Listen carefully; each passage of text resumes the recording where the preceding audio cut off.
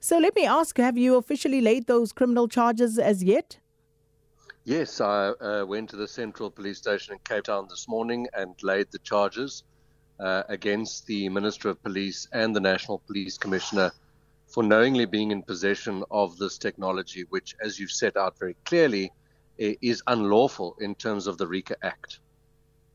So has there been an explanation from the police as to why these grabbers were procured and why the required certification or exemption was not sought?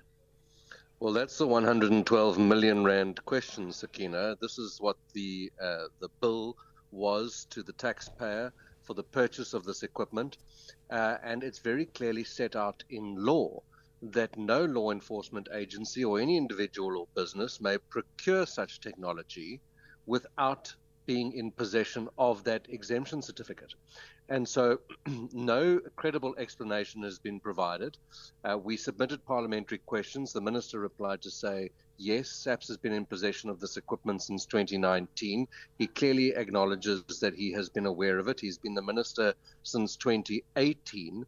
They had in the past applied for the exemption certificate after the fact, which is simply not good enough. The Minister of Justice, in another reply, has confirmed what we already know, but it's nice to see it in writing from him, that it is unlawful for SAPS to be in possession of this. Now, the exemption certificate was finally granted a couple of months ago when Parliament convened to deal with that matter. But for the last almost 4 years, SAPS has not been in possession of that exemption certificate.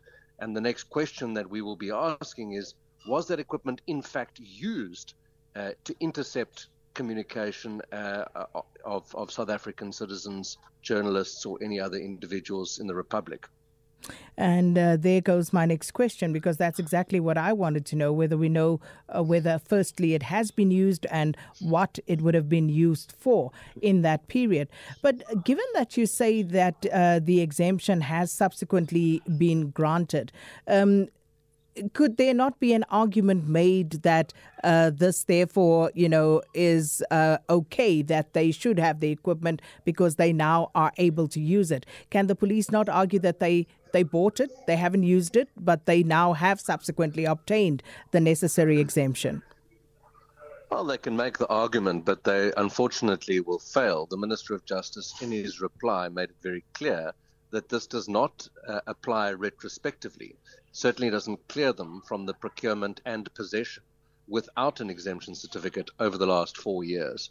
And so, it's very, very clear from the Minister of Justice and in the Act that now that they have it, simply doesn't clear them of the wrongdoing and unlawful conduct over the last 4 years. This is now when they should be purchasing that equipment after they've been granted the exemption certificate. And so it is extremely serious that nothing was done. No steps were taken to either destroy that equipment or return to sender and dispossess SAPS of that equipment, which they knowingly were in possession of unlawfully.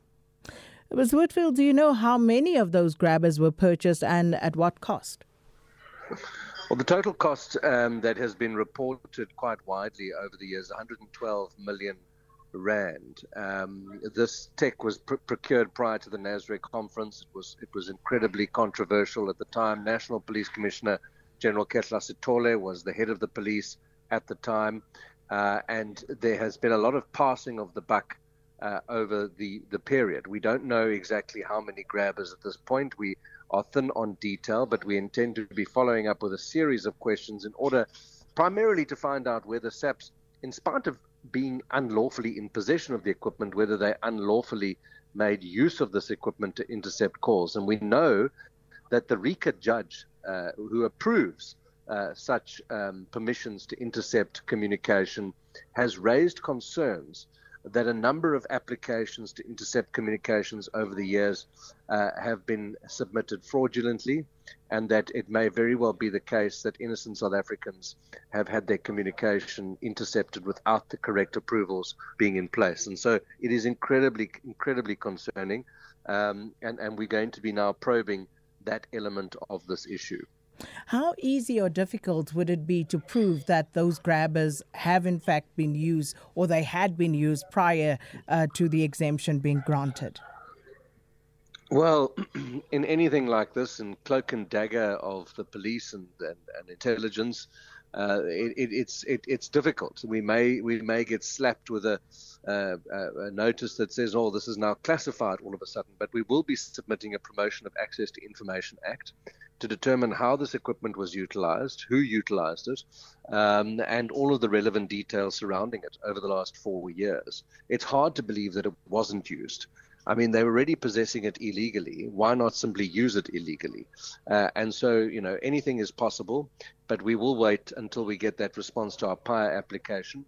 And we'll also be asking the Auditor General to scrutinize this transaction specifically and to impose sanctions where it's warranted. We cannot simply allow the state to abuse the law in order to try and enforce the law.